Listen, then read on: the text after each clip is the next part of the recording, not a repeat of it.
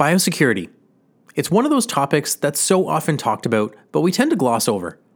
It can often feel impractical or complicated. But at the end of the day, it's really just about finding simple ways to prevent the introduction or spread of diseases on the farm. Sometimes simple strategies are just best, and it starts with conversations with a vet and your staff and hopefully ends as everyday habits. Welcome to the Dairy Farmers of Canada's ProAction podcast series, Paths to On-Farm Excellence, where we discuss priority topics for Canadian dairy farmers. My name's Stephen Roach. I'm an epidemiologist with a passion for dairy cattle health and welfare. I'm part of a team working with the Dairy Farmers of Canada to help showcase Canadian dairy farming stories, industry updates, and the latest science, advice, and perspectives on high-priority topics that relate to ProAction. Our next discussion takes place with Miriam Sweetnam, a dairy producer located in southern Manitoba. On top of her full-time role as a dairy farmer, Miriam is involved locally and nationally in the dairy industry. I sat down with Miriam to discuss her experience with disease outbreaks and how her family and staff implement biosecurity on their farms today. So, let's jump in.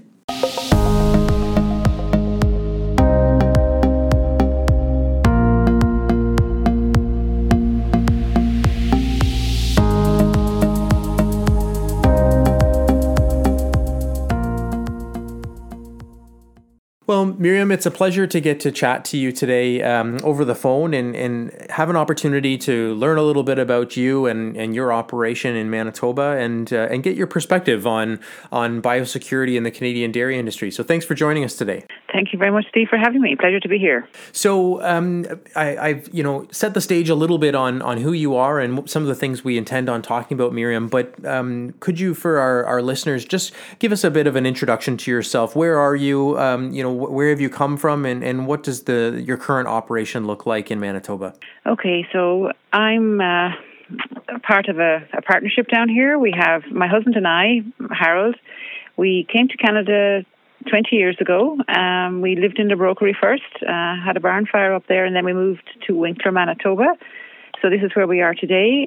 We have two children, Mark and Tara. Mark is 25. He works with us on the farm. Completed his education in Lakeland College with an animal science and animal ag diploma, and then animal business diploma. And then Tara, our daughter, is in third year animal science in Saskatoon. So she's home with us due to COVID, and we have 10 employees here between full and part-time. We milk 3 times a day, 300 cows, and we farm 1,200 acres, alfalfa and grass mixture and corn. That's all for our own use. So that's about it here. We're quite happily nestled 6 miles north of the border here near Winkler, Manitoba. Nice. So, our conversations today and conversations I've been having with other folks across Canada have been focused, at least at this time, on biosecurity. ProAction has implemented its biosecurity component, and just generally, whether it's COVID or whether it's other species, we know biosecurity from a variety of different angles is something that is hot on the minds of many different people and something that's important for us as Canadian dairy farmers in our industry. But I'm curious about sort of your perspective, Miriam, on it. So what does biosecurity sort of mean and look like to you? Well, biosecurity to me basically means the wellness of our herd here. The whole goal is the quality of the product to the consumer. And our part as farmers, I believe, is the efficiency of getting that product there so that we're sustainable, so that we can stay here from an economic perspective. So if you are proactive in the health of your animals, then that efficiency rises. And our role here is just to do whatever we can in order to make that happen. It can be very simple with the animal welfare, just taking small steps to ensure that the animals don't get diseases. It can be prevention. So we try to keep, we love the KISS method here, keep it simple, stupid. And, we hope that we can get good results from being proactive, and we don't want and we also say here, an ounce of prevention is worth a pound of cure. So whatever we can prevent, then we'll go down that route rather than having to treat sick animals. Mm-hmm. Yeah, I like that. I mean, those are some good phrases that we try and help get that message out. It doesn't have to be something that's overly complicated or complex, and in most cases, it's just trying to tailor some simple solutions that can work for your specific situation, right? That's correct. Yes. So sometimes we talk about biosecurity and specific diseases, and it's difficult to get a sense of where this should fall or fit within the priorities. Of course, there's always a million things to do, it seems, and biosecurity in particular is one of those things that almost requires constant and routine behaviors. So can you give me a sense, how important do you consider biosecurity on the farm, or where does it have to fit in terms of priority amongst all the other things that need to be done? Well, I think biosecurity is part of your everyday life. Like the whole Pro Action program, farmers are doing it anyway, but now we have to record it. And biosecurity is much the same. Like on our farm here, the key elements of the biosecurity would be, washing your boots between barns, dedicated scrapers in each barn. Like, don't be dragging the same one from one barn to the next. A generous amount of bedding in the stalls, grooved flooring, foot bathing regularly, a couple of times a week or every day, or whatever it happens to be. On this farm, we do it 5 days a week. Scraping the alleyways regularly, a new sleeve for AI. One thing we don't do, again, it comes from the practical point of view, when we're doing herd health and we're, we might have 100 cows lined up. We don't do a sleeve for each one. Some farmers may do that, but on this farm, it's just, the biosecurity and the practicality, it's a bit of a seesaw, and that's where one place where we haven't gone. But, feeding the calves, you try to go from the youngest to the oldest. Little things like that, just to make it work. But I just feel that the farmers in general, and us too, we were doing it already as part of kind of a best managed practices, but now we record it. Mm-hmm. Are there any specific things, Miriam, that you've done recently or made changes to as a result of conversations you've had with different folks or experiences you've had? What sort of changing in your routine, or do you maybe anticipate changing when it comes to trying to help improve, prevent disease on the farm? I think, in this COVID environment, it's a different conversation now than it was even 6 months ago. Right. Simply because everybody's much more conscious of distancing and aware of visitors on the farm. Like, the farm is generally a place of gathering, be it with, feed reps or whatever, they are, or semen salesmen or whatever, they would come in and the coffee is on and so forth. But now you're a little bit more cautious of where they go on farm. Yes, they're coming on farm now, and we're social distancing and all that, but you're cautious that you're not showing them the nice heifers that, from the crop of X bull or whatever. You are just more aware of where they could have been and what they could bring with them. So I think going forward, the conversations we have about biosecurity in the public, it's a different conversation than it was 6 months ago, for sure. Yeah, it's so interesting how COVID has changed the mindset, or at least forced us to think a little bit more about this, if it hasn't changed our mindset. But of course, from the human side, and then translating that back into, there are some it's pretty easy to transmit some of these diseases, and like you said, it's sort of the prevention strategy from an economic standpoint is almost always going to be cheaper in the long run. So just having that mindset, I think, is an interesting one I guess moving that forward into some conversations you can have with staff, with other partners, and certainly with your veterinarian. You mentioned a couple of times too the importance of this from sort of Canada's brand. Can you mention, or sort of elaborate on that, Miriam? Why is biosecurity so important for us as a Canadian dairy industry from a brand perspective, from the product that we're ultimately producing? Well, I think the Pro Action program is our assurance program, and it stands. It's the strength behind the Blue Cow logo. So we have people, especially in today's environment, when we have trade deals and milk coming in from, or not milk, but products coming in from abroad. And I think because of this environment, we're also looking at all products and saying, "Oh, made in Canada." So we have to stand behind our Blue Cow logo. It is the strength of going forward, because we're all dairy farmers. We all want to stay here. We all want to ensure that our families in the next generation have a future also. So we're only as good as the assurance program that is behind it.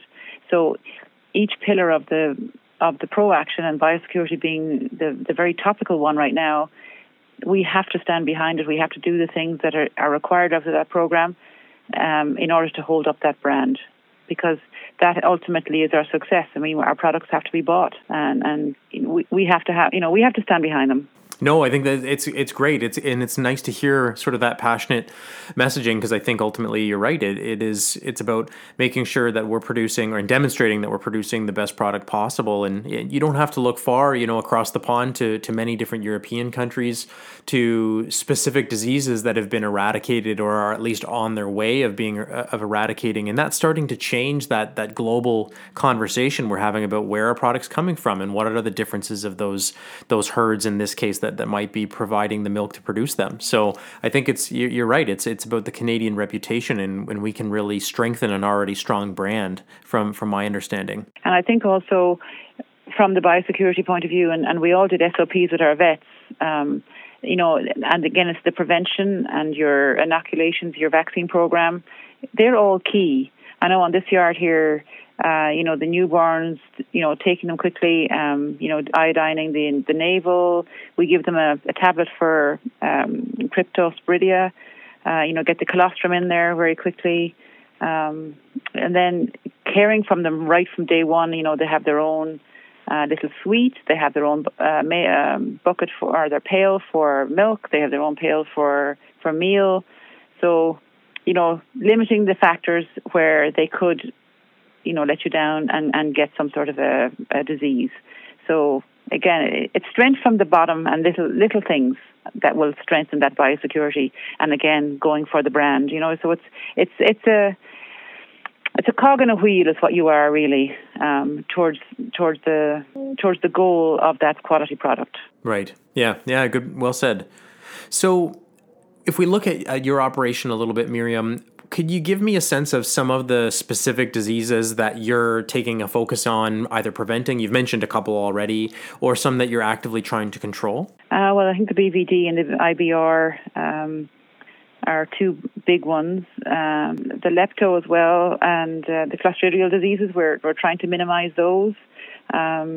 We've had, unfortunately, the experience of TB and brucellosis back in the home country, back in Ireland.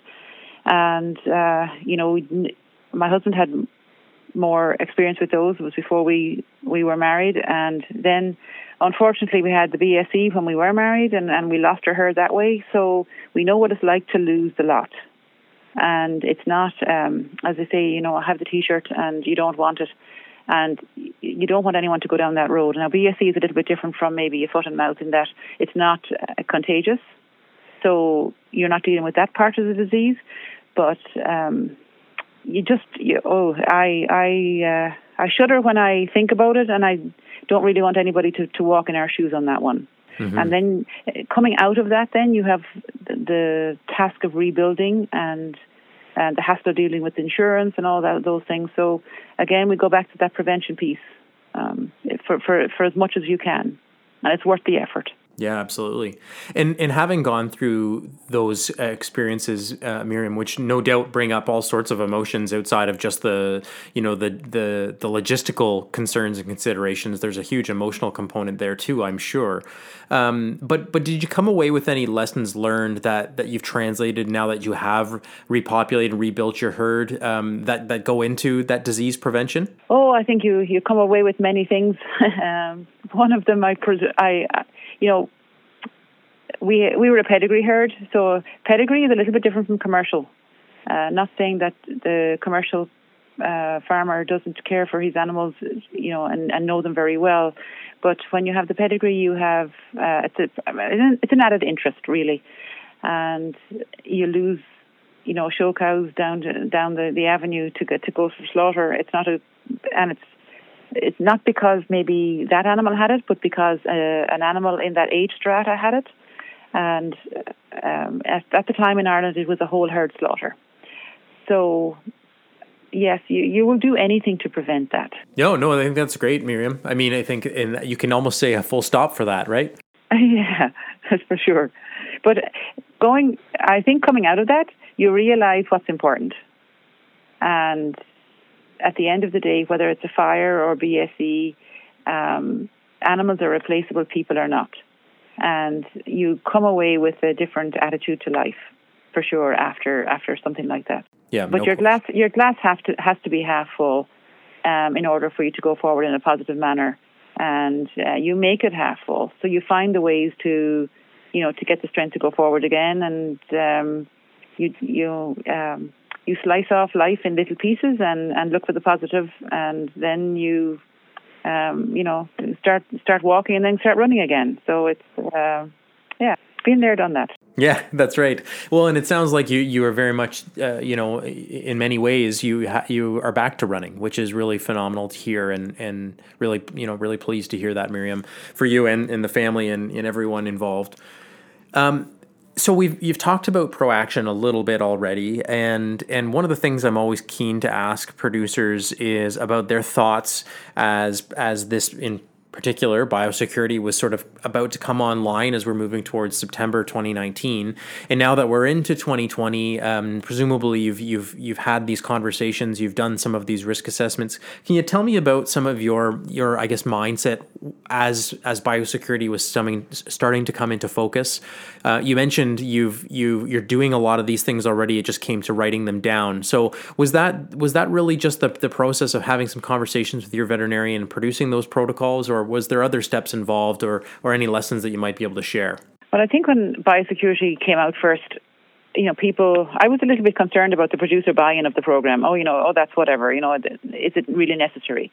I think the conversation has leaped ahead now because of COVID. And where people might have thought that it was kind of an unnecessary evil before, now it becomes a necessary part of ProAction, and they can see the why behind it.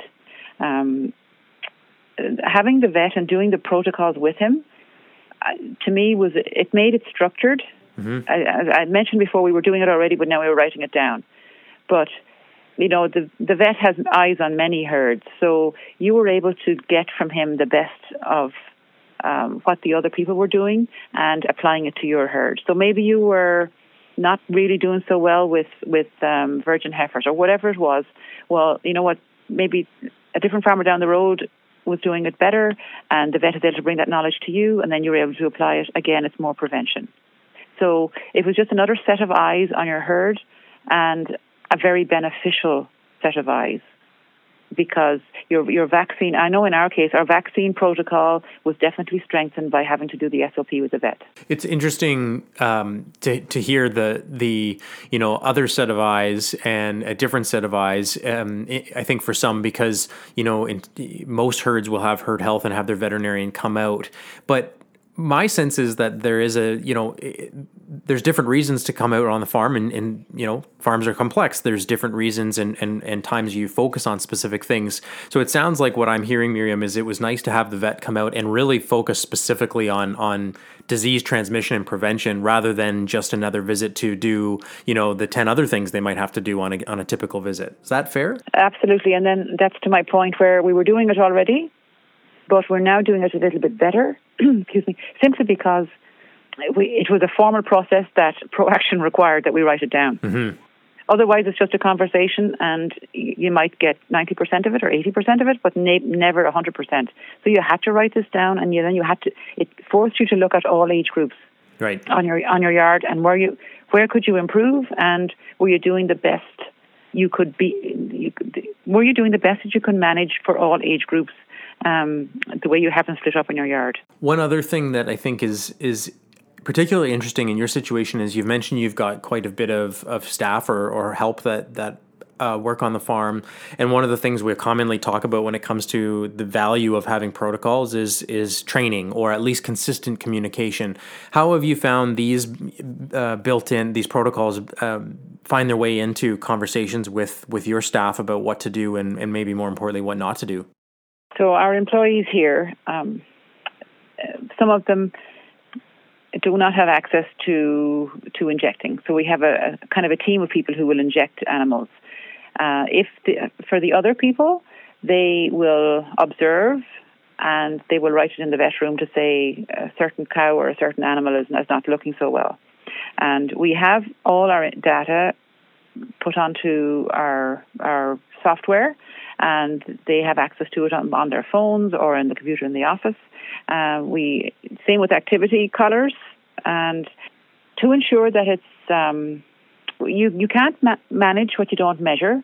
So we try to be very proactive in cutting down all the incidences of each animal, so that we have a full in-depth history of what's going on with each one. So that's how we manage it here. Other people may do differently, but this is what works for us.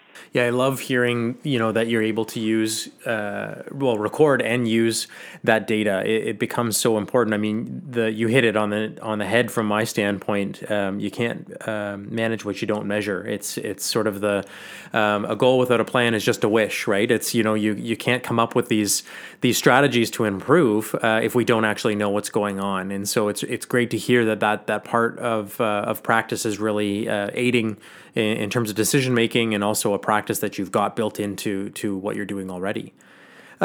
As we sort of rise up and think about this conversation and biosecurity generally, Miriam, from say 10,000 feet, so really broad strokes, what do you think some of the lessons learned that you've come away with over your time as a dairy farmer, or some of the piece of advice that you might like to impart on those that might be listening?